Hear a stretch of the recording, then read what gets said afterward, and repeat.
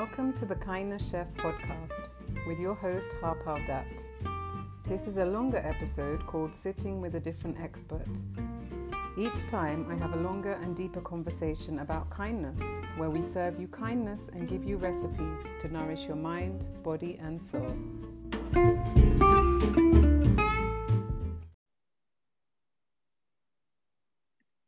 Okay. Hi, Julia. Welcome to the Kindness Chef podcast.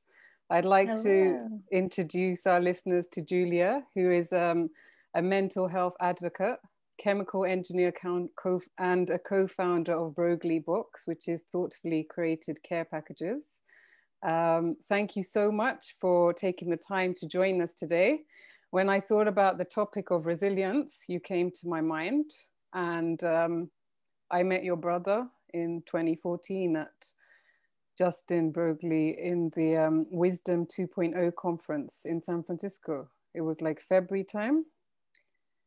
And I don't know how long I spoke to him for, maybe like 5 minutes, an hour, I don't know, but I was impacted by his passing away. And I kind of was, I learned a lot about him afterwards. And, I connected with you and your mother, and I've seen some of the journey from the outside that you've been on. And so I'm grateful to get to speak with you today and meet you. And I wanted to dedicate this episode to Justin Broglie, who you say, we lost him to suicide in 2014, and to all the people who are suffering. One of my friends also passed away in this way about a week ago. So I know that there are a lot of people suffering. And so this is dedicated to all those people, and also for us to remember Justin. And how would you like to introduce yourself, Julia? Is that a good introduction? Or? That was perfect. Thank you so much for having me. It's interesting, since my brother passed away, all these people have actually told me similar stories about how they met him once. It was brief, but he made this huge impact on them. And I think he still continues to make an impact. And I mean, the company that I started is dedicated to him. It's his name. So I 100% am not surprised by that at all, because that's the way that he was. You would meet him and instantly feel a connection, or instantly feel inspired to be a better person. Yeah, definitely. He had this way. I mean, I don't know, he's very honest. He said what he wanted to say. And maybe he had this presence about him that surprised me for somebody so young. To be fair, I was a bit biased. I was biased towards him, actually. He's 10 years younger than me. And he told me to call him, and I never called him. But I did connect via one of the friends on Facebook, had some messages with him. But I'd never met anybody, actually, who I didn't know so well. But he was very present, I think. Mm-hmm. And I don't know, he spoke his mind, and I think he saw something in me I didn't see in myself, and I was a little bit judgmental, thinking, you're so young. And but afterwards I learned a lot about him. And in his 20s, I mean, he achieved so many things that I think kind of blew my mind a little bit. And I was inspired by his video about the free hugs that he did with his friend, because with Jerry. Like they just went around Philadelphia and offered free hugs, and they also did a dancing video. I don't know if you saw that one, where they would they would dance in the square. I saw that. Maybe we can put them in this episode, actually. And because I actually didn't come from a family of huggers and hugging and touching, but I kind of later realized the benefits of hugging. And then I was teaching people about hugging. And I remember doing my first, when you go out on the street and put your arms out to hug other people, it's very vulnerable. It's not so easy. So I was inspired, actually, by what they both were doing. And, it's quite a while ago now. So I learned quite a lot from him in my short period of time. Um, Oh. yeah. So I wanted to ask you, like you say, I asked my guests, what does kindness mean to you? How do you define kindness, or what does it feel like for you? So I define kindness as doing something for another person without any intention of getting anything back. Although we've seen multiple times that by doing something for kind for someone else, you receive a benefit, sometimes more of a benefit than that person because of the feeling that you get giving back. Or my grandma always used to say that you receive 3 times back what you give. And I fully believe that. So I would say the intention, though, the intention is how I would define kindness as doing something completely just for someone else without any intention of receiving anything in return.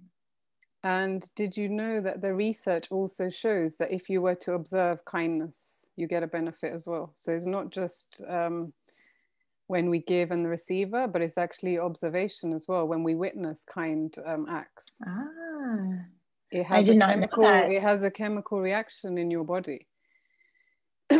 So actually, it doesn't matter the ways that we practice. It can be self-kindness, kindness to somebody you know, kindness to a stranger, or observation. They all impact your well-being. Wow, that's awesome. It's definitely a ripple effect, right? Yes. Like when you see someone else and it Yeah. triggers whatever chemical that is, and then you want to be inspired to Yeah. do something. But yeah, you're right. Like my definition, I guess, doesn't fully encompass self-kindness, which is something that we talk about a lot. Um, and that is so important because if you're not kind to yourself, then that's the worst. Hmm. And your grandma was smart because the research talks about the ripple effect of kindness. I think they took about 16. One kind effect. It has a ripple effect up to 16. Mm, okay, I believe that. So, can you talk a little bit about Justin? And you say, when I was researching you on the internet, you say that he was one of the kindest people you know. And are you being biased because it was your brother? Like, what was it that he was doing that we can learn from? How did he make Yeah. this impact? So I'm definitely not being biased. I mean, we're siblings, right? So we fought growing up. Like we were constantly like making fun of each other, poking fun at each other, physically fighting when we were young, but as we grew older, we were always really close, but we became closer in a different way. And I got to see those moments of observing him from the outside, and he really was a role model to me in all aspects of life, in school, in his personal relationships, in his friendships. And one thing in particular that I noticed about him when we were interacting, as well as when he was interacting with someone else, is that he had his full attention on you whenever you were with him. Like there could be explosions going off in the background. There could be the most interesting thing happening. There could be celebrity, whatever. It doesn't matter. He was so zoned in on the person in front of him. And it made, when it happened to me, it literally made me feel like the most special person in the world. And all he was doing was focusing his attention. He wasn't necessarily, although he did always have, I'm like, how do you always have the right words? He did always have the right words and everything else, but it was really the fact that he was just listening and paying attention and making sure you felt seen. If it was me, or you just looking at him interacting with friends, it was like, wow, like he's really making them feel seen. And that has had such an impact on me. And I know that it's had an impact on many other people of his friends that have met him. Um, and that I think that just exuberates kindness. The other thing is he studied computer science engineering and digital media design. And so he was doing a lot of web development, application development, that type of thing. And he only took on clients that he felt were serving a better purpose or having some sort of social impact. And I thought that was really interesting because he made a conscious choice to work for and support initiatives that he believed in. And when he did, it was like you have a lifelong, I mean, I shouldn't say lifelong because that's, you know, but a supporter behind you constantly. And he fought for those people that he believed in. And that also has made such an impact on me. Yeah, I think that's beautifully described. And I think, you know, it makes me feel a bit sad because I now remember, you know, the moment when I met him, and I don't think I fully saw him, but I did. I was just grateful that I didn't say something silly like to him to hurt his It feelings. wouldn't have mattered. It would But, not have mattered. but Yeah. I feel that that's what you know, I was like sad, really sad, you know, and there's something about this way of connecting and this, you know, and also how somebody so young, he was so clued up. I mean, he was into this consciousness and spirituality things and going to Wisdom 2.0. I think he was about 23 or then, or 24 he was. But he was very conscious about, you know, the things that he was doing. And he was very smart, I think, as well. Yeah, I think he had these questions about the world and about life that no one could answer, and he Yeah, was so far ahead of his time in that I, way. But it also haunted him, you know, like, why yes, can't I yeah. figure this out? Why does evil exist in the world? And yeah, I think he was just way beyond his time. And his age, um I feel he was definitely, very wise for I think he was 24 then, or he was probably 23. 23 at the time that you met him, Yeah, because he turned 24 in December that year and then passed away in April. yeah, but I only knew him for 5 weeks of his life, so he was 24 then. Because I Okay, met so him then in was February. it the I met spring? him February of Okay, so yeah, 2014. right before. Yeah, so you know, I learned a lot, not to be judgmental, that we're all judgmental. You know, we shouldn't just see people's ages and think, what do they know? Because afterwards I realized how much, you know, he had gone to India, he'd gone to places, he'd explored stuff. I know he was doing mindfulness with some younger children from um, different backgrounds to his own. And maybe they came Mhm. from a difficult background. He was helping them to get some inner peace, I think. Yeah, Um, So, yeah, I mean, we all want to be seen and heard, but I would say that right now, maybe is quite a lot of intensity for some people out there hmm, with, you know, maybe not being able to see people that they're close to. And yeah. it's difficult. It's It's difficult to get to that level. I think it makes it's a vulnerability thing, and not everyone's comfortable yes. opening up. I know there were moments with, even with Justin, who obviously, like, no one knew me better, that I felt exposed and uncomfortable opening up about things that it was so easy for him. But now with time, I look back and I'm like, if we could have a conversation now, I think about some of the things that he wanted to talk about, I think I could contribute more to the conversation now that I'm 30. But at the time, I was just so young, and I think just wasn't on that level of as him. Me too, I think, you know. Yeah. But Um, he never made me feel that way. mm, I probably felt subconscious yes, that's the about kindness, that. perhaps, that Yeah.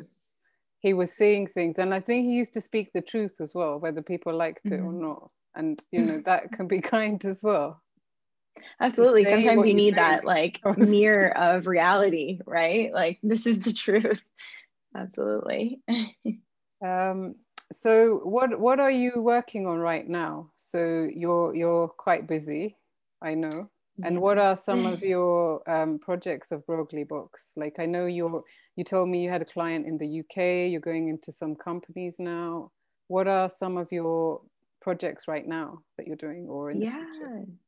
So we have, so the website is set up to be an e-commerce business. So we have people that come on and order care packages or boxes or kits. So Mhm. essentially, we have what we call the 6 pillars of mental wellness, and those are mindfulness, gratitude, fitness, nutrition, relaxation, and sleep. And so you can pick from different products from those categories.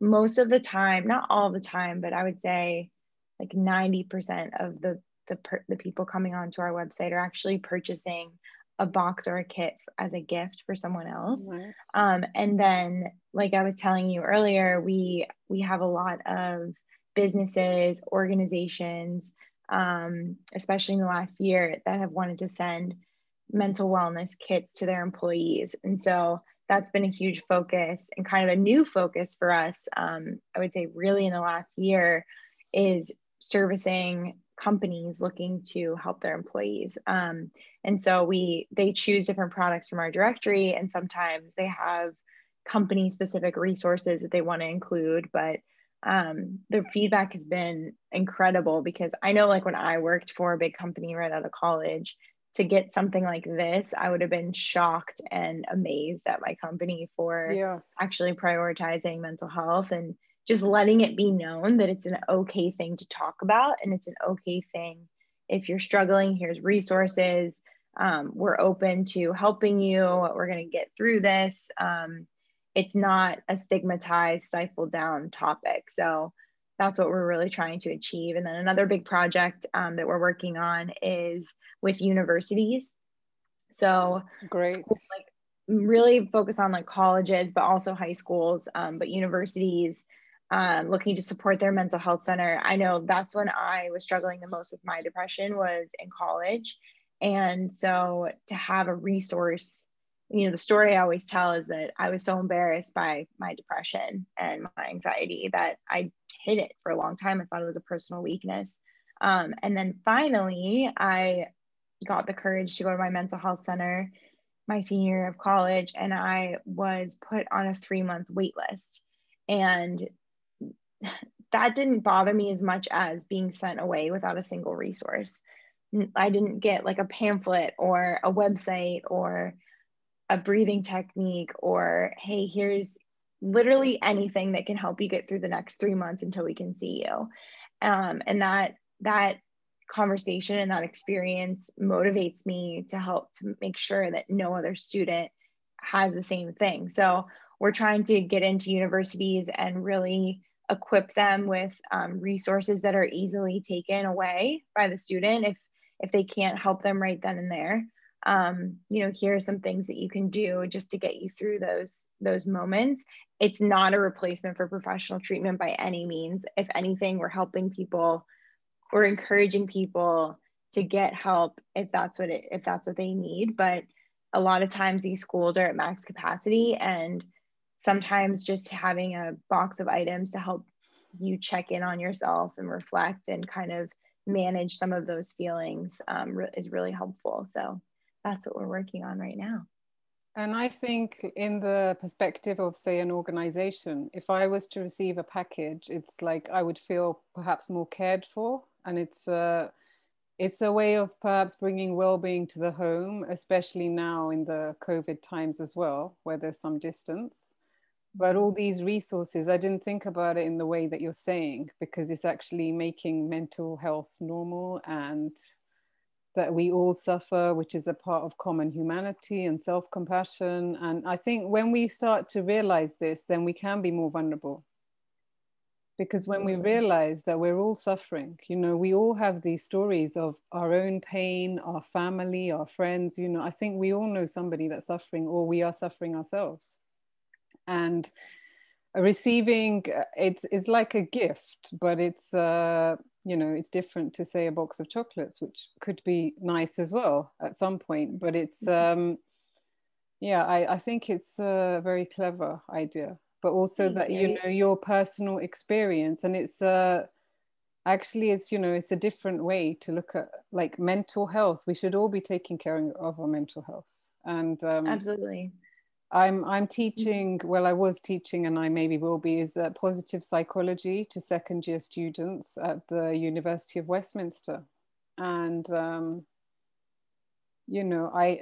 people that come on this module, I think is something that all the students should be doing, as well as, having access to resources. So I don't know what they're doing in the UK and other countries, but I think this is a really helpful model, especially with technology and information available now. So I hope that your work can go, further than America as well. But me too, fingers crossed. Yeah, because universities, these people, they really, I think, and in the last 10 years, I was studying acceptance and commitment therapy a little bit from Dr. Stephen Hayes. And he says that there's been a one standard deviation increase in mental illness of anxiety and depression. So, it's not something that people are just saying, oh, I'm stressed, I'm anxious, I'm depressed. There is actually there's a shift, and there's people really suffering. And I think we may be connected with technology, but some of us are less connected, like how your brother helped people to be seen in the face-to-face interaction. And I can see how maybe this product can help people to stop, pause, have a conversation. It's about having conversations and sharing experiences. Most people think that they're like perfectly healthy or like mentally ill. And the reality is, like, every single one of us has mental health, and we fall somewhere on the spectrum, and it can change every day. Sometimes for me, in the hour, like I'm having a really good day, and then suddenly something happens and I'm suddenly not having a good day. And so just to have like a toolkit, and I always encourage people to add their own things to the box. So if you receive this box of stuff, this will get you started. This will give you new ideas. Like, people are like, I never even knew that this product existed, or like whatever. And I'm like, yeah, but add some things that make you feel better when on the days that you're feeling down, because every single person is different. But yeah, I agree. It just gets the conversation started. I'll show you my little Frida doll. This is my, oh if yeah, you can see. This was like a birthday gift to I asked my mother to buy it for me. But this is a way for me to connect with my inner child. I thought I was okay, but I've realized, we all have things to work on. And, if I had the box, maybe I would put Frida in there, which is now me, the little Harper. But oh, I love it. We'll have to send you a box then, so you can put Frida safely inside.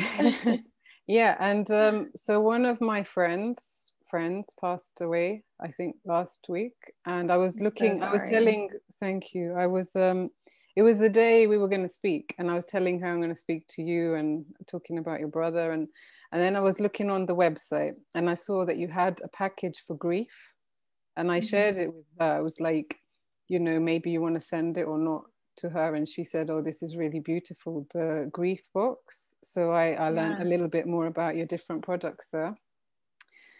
So yeah, I think it's quite amazing that you're very brave to put yourself out there, and pioneering, I think, what you're doing about these boxes. I just hope that by me talking about, like, someday it won't be a brave thing to talk about. True. You know what I mean? Like, I do feel very vulnerable and feel uncomfortable sometimes opening up about like my deepest, darkest things. But at the end of the day, I'm like, if it can help someone, like if I would have heard me talk about it when I was really struggling, and learned that not only is it okay to feel that way, but there are ways to feel better, then that's what keeps me motivated. Is I wish that I had heard someone like me talking about these things openly, in a way that felt understandable to me. And just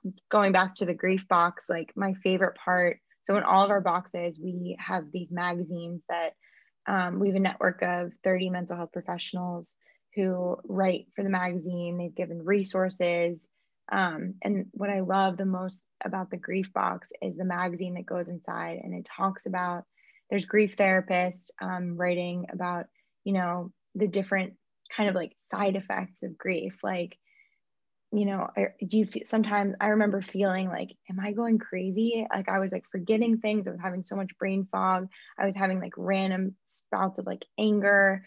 And just to have a resource booklet like we have in the grief box that is telling people this is normal, it's going to be okay. Like, here are some resources. Here are some ways to practice self-kindness.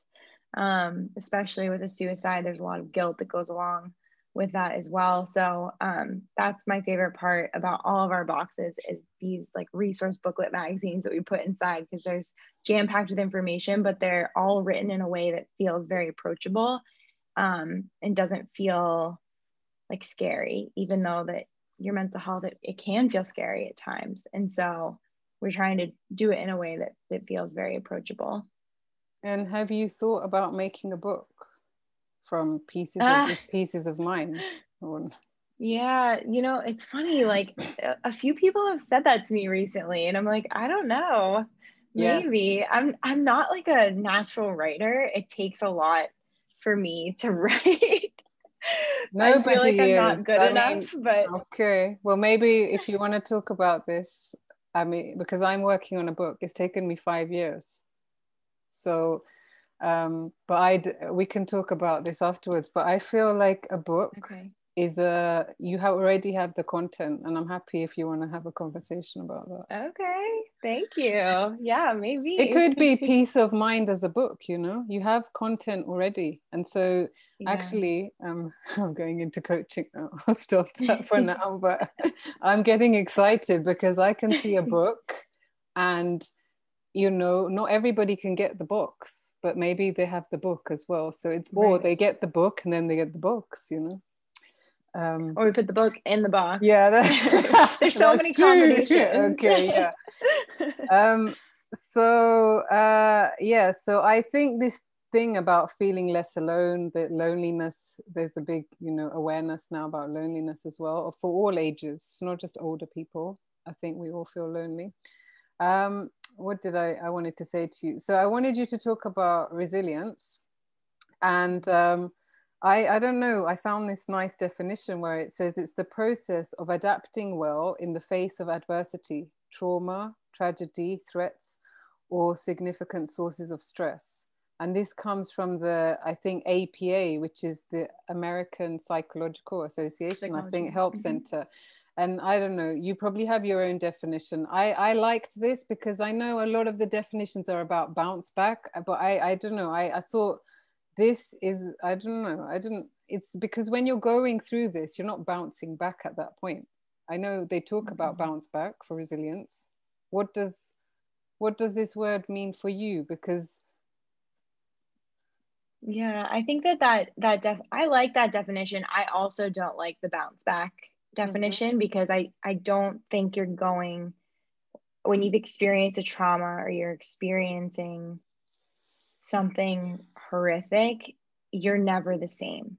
yes, You're never the same. You're not bouncing back to what was before.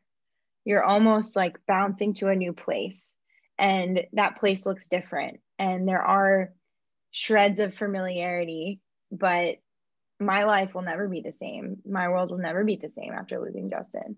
And so I think just it's not being able to recover and go back to what you were before. It's being able to get through that hard time, know that you're going to be okay, find a way to continue to remain hopeful in the new situation that you're in. And that's been the case with all of my family members. None of us will ever be the same. Our world will never look the same, but to still be hopeful and still find joy and still be able to laugh. It doesn't come right away. Like, I remember the first time I laughed after Justin died, like it was like weeks later, and it was something so silly. And I was like, I don't know if I'm ever going to be able to laugh again. And then when I did, I was like, oh my gosh, okay, this is the first time something's funny. yeah. And it was something like a silly thing that my friend did just to try to make me laugh. And I didn't even know that she was doing it. But yeah, I think that was not like a succinct definition, but I think that is it's a perfect definition. You have gone through adversity, trauma, tragedy, however you want to say this, but I would say that it's real. And this is why, when you make a really good point about, why should you be vulnerable? It should be normal that we have these conversations, but I think we all have to become more vulnerable, myself included, which I have only really started to do in the last year, because I started to have therapy. And before this, I was in denial. I probably still am in denial about some things, but I wasn't able to go get really vulnerable. And so, you know, we don't need to have scientific, we do need some scientific definitions, but actually I wanted to say that I've studied psychology, but not clinical psychology, more in America, you call it industrial psychology. In the UK, it's occupational psychology. Mm. And I've noticed that, you know, I didn't really understand anxiety. I don't understand depression. So the more people talk about this, like you can read about it in textbooks, but actually as an occupational psychologist, I didn't study this. So it's the most, actually, the first time I got some insight was Ruby Wax. Do you know Ruby Wax? No, I'll have to look. Oh my gosh, I'll send you. So Ruby Wax is, I think she's an American comedian living in the UK. She's done a lot of work on mental. So I went to a I'll have to look her up. Okay, I'll send you something. But I bet that I'll know her when I see her. But I went to a conference about mindfulness. I don't know when this was now, a long time ago. I think it was at Cambridge University. And she had her own TV show, and she does comedy and stand-up. And she actually described what it looked like. So I got some insight. I still don't fully understand, you know, what I understand more now. And you know, the first time somebody told me they had depression, I think I gave like the wrong answers because I didn't even know how to talk about it 20 years ago. So, you know, it's really helpful when people are able to say they're suffering, and, you know, we make people feel safe, and then to be able to have some insight. I don't think we're going to have the complete understanding, but so it helps to know. I mean, it's very difficult to talk about, but I totally agree. I think the education piece, it has been, I think, really important for like my friends and family too, to understand things that I've gone through by, you know, just educating them on what it looks like and what it feels like. And it's very hard to describe. And anyone that's listening to this will probably agree that it is so hard to describe what it feels like. And so just all you can do is try to describe, and like people describe it in different ways because I think it is different for everybody. Like, and actually it's been different for me depending on, like, there were moments in college where I felt really sad. And then there were other moments where I literally just felt numb, like literally nothing could affect me, my like happy or sad or anything. My whole entire body just felt numb. My mind felt numb. I didn't care about anything. And then there were other days where it was like there were just clouds over my head all day, and I could not snap out of feeling better. Like I just felt so sad, and I couldn't explain why. And then for me at the time, especially, the guilt set in about feeling sad, because I was like, I have the perfect life. I have a healthy family. I have friends. Like, why am I feeling this way? I shouldn't be feeling this way. All those other emotions go into play. And then my brain just constantly telling me, well, you're not good enough, and you are selfish for feeling sad, and you know, you're such a burden, you're not the you bring everybody down by your presence, like you'll never achieve anything. Like all those thoughts just continually cycling in your mind. It becomes very overwhelming. And so that's the best way that I describe it. Thanks so much for sharing. I mean, it helps me, and it's going to help the listeners. So, and it's a great point you made about it being individual. And absolutely, yeah. And us just being able to have the space for the people who don't understand to be okay. I think compassion helps, or something helps to be able to listen, even if we don't understand. Yeah. But, you know, it can happen to anybody as well at any time through a life circumstance. So I'd like you to create a recipe for resilience. something where maybe if we can start with, if you've come up with a title or a name for this recipe. I have. So I was telling my fiance last night and he was giggling about it. Okay. So my recipe title is Resilience Slow Cooker Stew. And the reason is because most people think like, oh, like resilience, it's not like this like flash fry, right? Like it's not quick. Like it takes a lot of time to cultivate and it's a practice. You don't just have it. Like some people are like, oh, you either have it or you don't. Like that's not true. I think it has to be cultivated and practiced over time and, you know, stewed over time, just like in the slow cooker, like a crock pot. Yeah. And so what ingredients would be in this recipe? Okay, so let's have a little bit of fun here. So I said I said a healthy dose of mindfulness, which I know you're a big proponent of. And we know that mindfulness is becoming more aware, more reflective than reactive, right? So noticing your feelings rather than avoiding them and feeling them versus just shoving them down and just becoming aware without judgment of some of the thoughts that you're having. I think that that's so important with resilience, because if you have this tragedy and you're having these like terrible feelings and terrible thoughts, just kind of taking a step back and avoid and looking at them from an outsider's perspective, separating yourself from that a little bit is really important. I said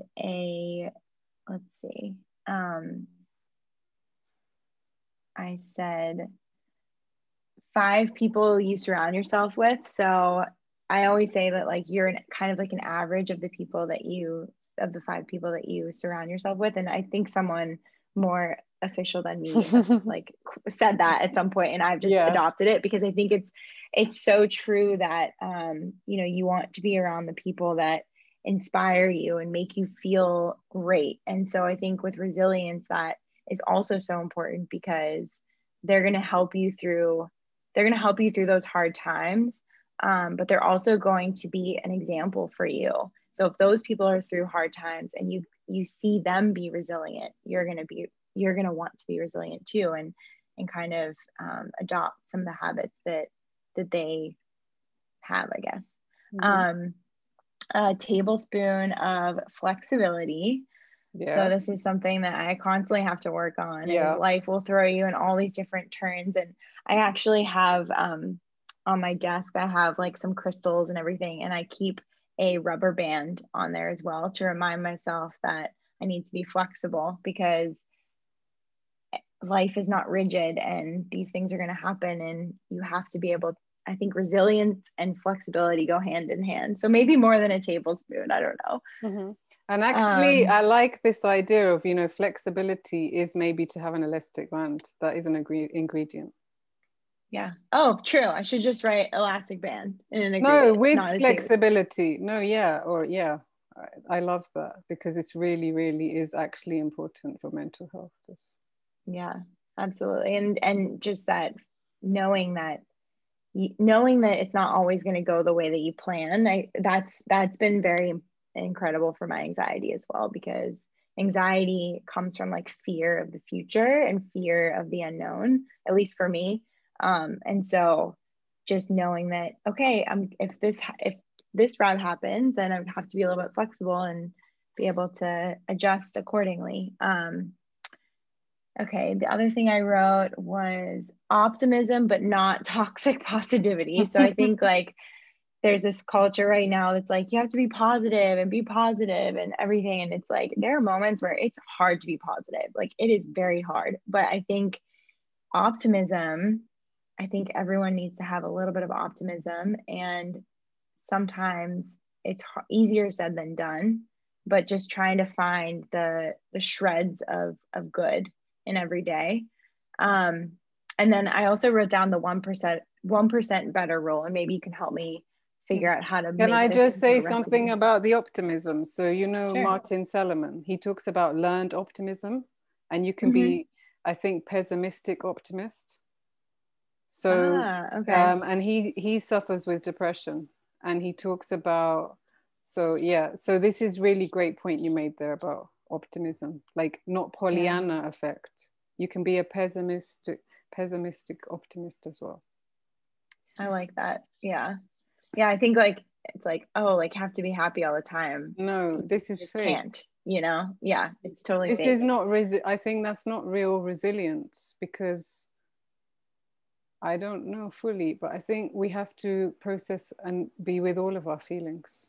Absolutely. And that's where the mindfulness aspect comes in too, yes, right? And you're talking about ACT, acceptance and commitment therapy, like you have to accept. So I actually wrote down radical acceptance too. And that has been very effective for me, is accepting that this is the reality of the situation. I can't change anything about that. But what can I do to help myself through this time? I can't change the fact that my brother died, but what can I do to help me live a life that he would be proud for me to live? And so that's been really important for me too.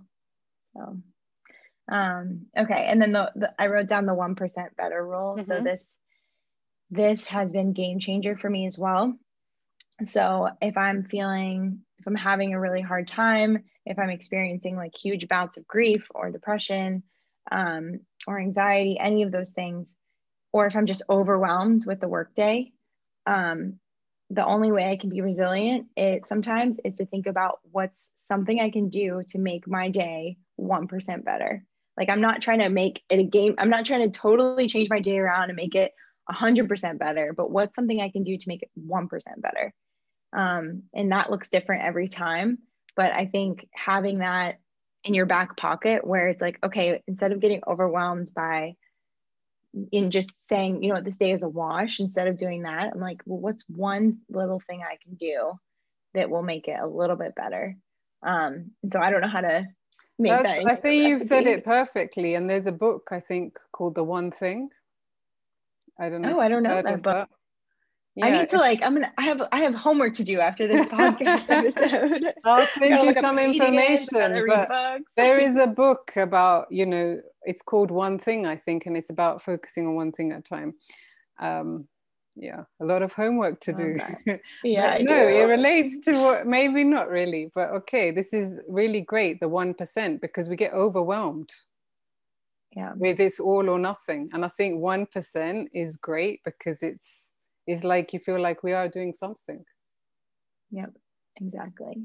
And then let's see, what else do I have here? I have focus on your why or your sense of purpose.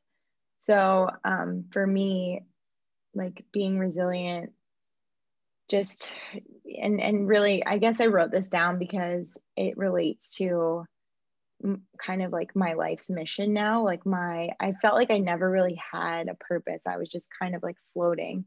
And then when my brother died and I started talking about mental health and I started hearing the people's stories, I was like, oh my gosh, I have this purpose now, and it's to help people. And so I always come back to that in times where I feel like I want to give up, or I want to just stop, or any of those times where it gets really hard, is I come back to my why, and remember my sense of purpose. And so that's been really important as well. And where do you, this came from the experience of what happened to Justin. It came from your personal and your own experience. Yeah. And yep. And this is so deep that I assume do you write this down anywhere, or you don't need to write it down? Do you have it up somewhere? Or?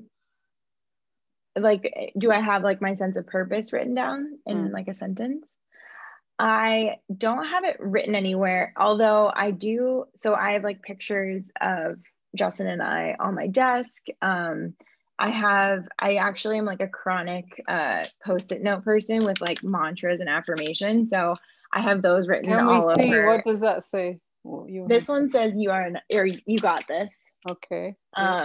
But I have other ones that in my bathroom mirror, like when you open up the Yeah, yeah. medicine cabinet, that it's literally filled with them. And then one thing that we actually put in our care packages, it's called Aqua Notes, and they're basically water. It's a waterproof notepad, so you can put it in your shower, and there's a pencil. And when you write it, it doesn't wash away. And so I have affirmations and reminders all on there. And the one that's in there right now is saying, I think it says, you are creating a company that is helping so many people in need.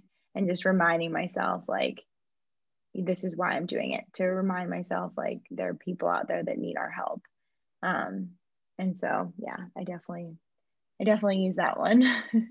And yeah, so what does a day look like for you then? So this recipe is about the slow cooker approach. So it's something that you're cooking under a very slow heat over a long period of time. So when you wake up in the morning, do you practice some affirmations then? How do you wake up in the morning? And how do you go to Yeah. sleep? And what are you doing throughout the day?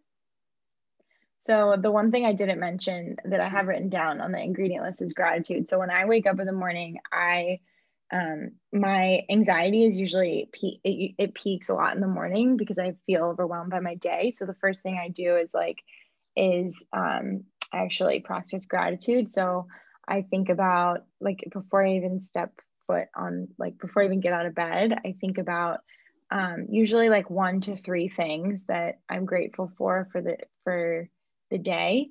And that's kind of how I get my day started. I also journal every morning. So I have like morning pages. Right. I read this book by Julia Yeah. Cameron. Okay, yeah, so you know, and I was like, all right, I got to do this. So I do that. So do you do 3 pages every morning? I What? try to. Sometimes it's hard, but I try to, and I've not, like, she talks about how to not go back and look at what you've Yeah. written, and that's been really hard for me too. But because a lot of times it's like gibberish in the morning, right? Like, there's no, like she says, just write whatever comes out, and it doesn't have to be like a story or a purpose. So I have 2 separate journals. I have like my morning pages journal, and then I have like my regular journal that I write usually closer to the evening. Um, but yeah.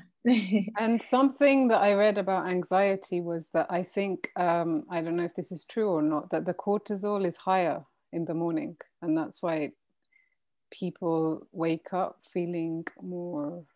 That makes sense. Yeah, that makes sense. I mean, like when you have this like chronic anxiety, like they say that your cortisol levels continue to spike, and it's for like a long period of time, and that's why you get burnout much easier, and that's why your whole body's in a state of like, it's like fight, flight, or freeze. And so your body's in this state of basically panic, and it's signaling to your brain, like, we need to, like, something's wrong, we need to figure something out.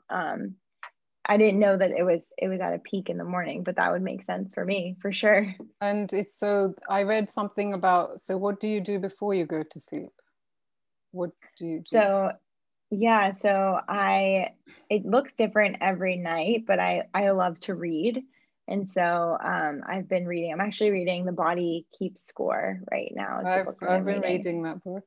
That's Yeah, excellent. it's been it's hard to get through sometimes. I haven't read So it all, but it's a classic book. yeah, yeah, I'm reading like little bits at a time. And then I'm also reading, I just finished this book called Believe It by Jamie Kern Lima. She was the founder of It Cosmetics. And she just talks about, like, being a female founder and how there were times of adversity and people telling her no, and she had to keep going. And so I also like fiction books, but anyway, just doing some sort of activity at night for me, and personally that's reading. I love to read. And then Dustin, my fiance, and I will often talk about, like, what's the best thing that happened today. And that was Great. something that my mom used to do with us at dinner time. Like, Justin and I would be so annoyed. We'd be like, like, I don't want to do this, but it's something I still practice today. So And it really helps keep perspective. And I learned, somebody was telling me about this WWW, which is what went well. And that was something that I started to do with the university students. So I would always end the class with the WWW. So if they felt like it, I kind of forced them a bit to share what went well, so that by the end of 12 weeks, they had created a habit. I love that. Yeah, I think this really gives, well, me and our listeners, I think, an insight into the life of Julia. And it's these small things, but done regularly. It's about consistency. And it's not when we're feeling okay, you know. And when we're not feeling okay, it's also okay that, you know, we didn't do 3 pages of morning pages. Maybe the main thing is that you thought about it.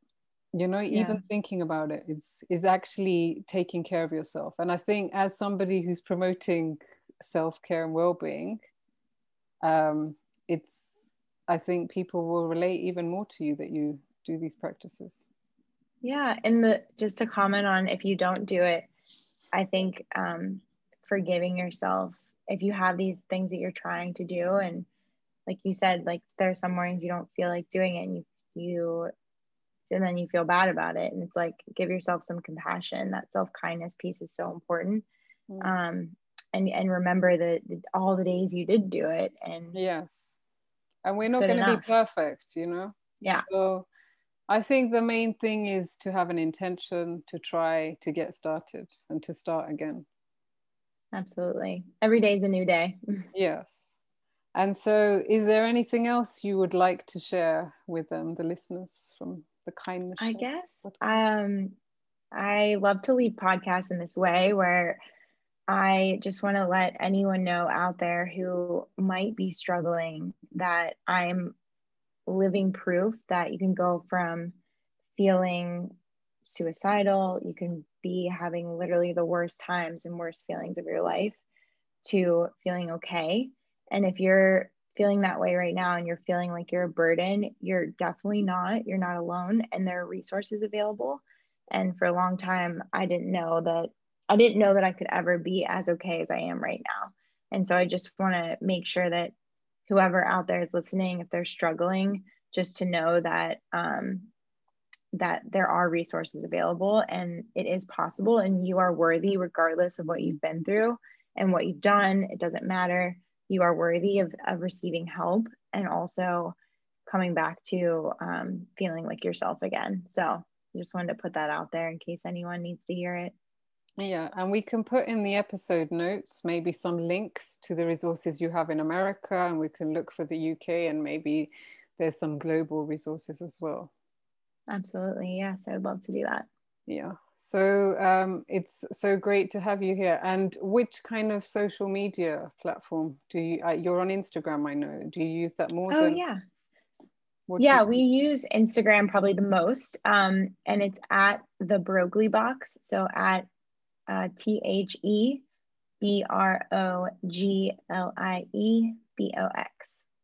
Okay. So thanks so much, Julia. I think, you know, I really appreciate getting to meet you. You know, I haven't really had a conversation with you before in person. Well, it's not in person, but it's more in person than chatting in chat box. And actually, you know, I'm so happy that I had the idea to invite you, because I think you are the perfect guest to talk about resilience. You know, I have learned a lot from listening to you today, and I hope that our listeners do as well. And they realize that, you know, there's these small daily regular doses of actions they can take to get a good, nice, you know, substantial meal. So, thank you so much for having me, and thank you for this podcast. I really enjoyed talking to you, and yeah, I hope we can do it again soon. Yes, thank you.